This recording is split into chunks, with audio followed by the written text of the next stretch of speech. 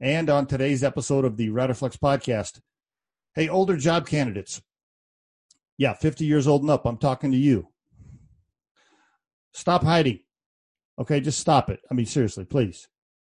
I know you're worried that people are going to discriminate against you versus your age. So, you put that LinkedIn profile picture up that's like 15 years old. You don't put the year you graduated college on your resume. And all these little things you try to do to hide your age because you're worried somebody's going to discriminate against you because of how old you are. Here's the deal. You don't want to work for companies like that anyway. And you don't want to deal with recruiting firms like that.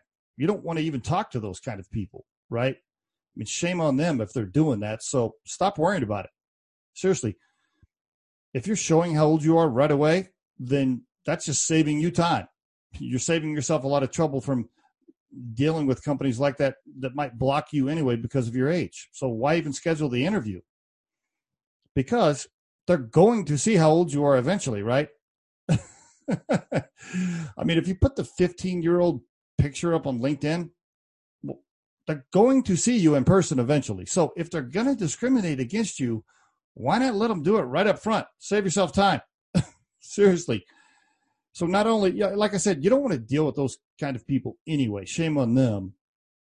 And the other point is just you're going to save yourself time. So just tell them right up front, yeah, I'm 55 years old. If you don't like it, hire somebody else. I got other things to do, right? I want to talk to companies that don't discriminate versus age. So anyway, I really feel bad for people because they're always trying to hide that, like it's going to solve something, right? Like you're going to trick somebody as to how old you are. I mean, they're going to find out how old you are eventually before they hire you. They're going to meet you in person. So it's going to come out, right?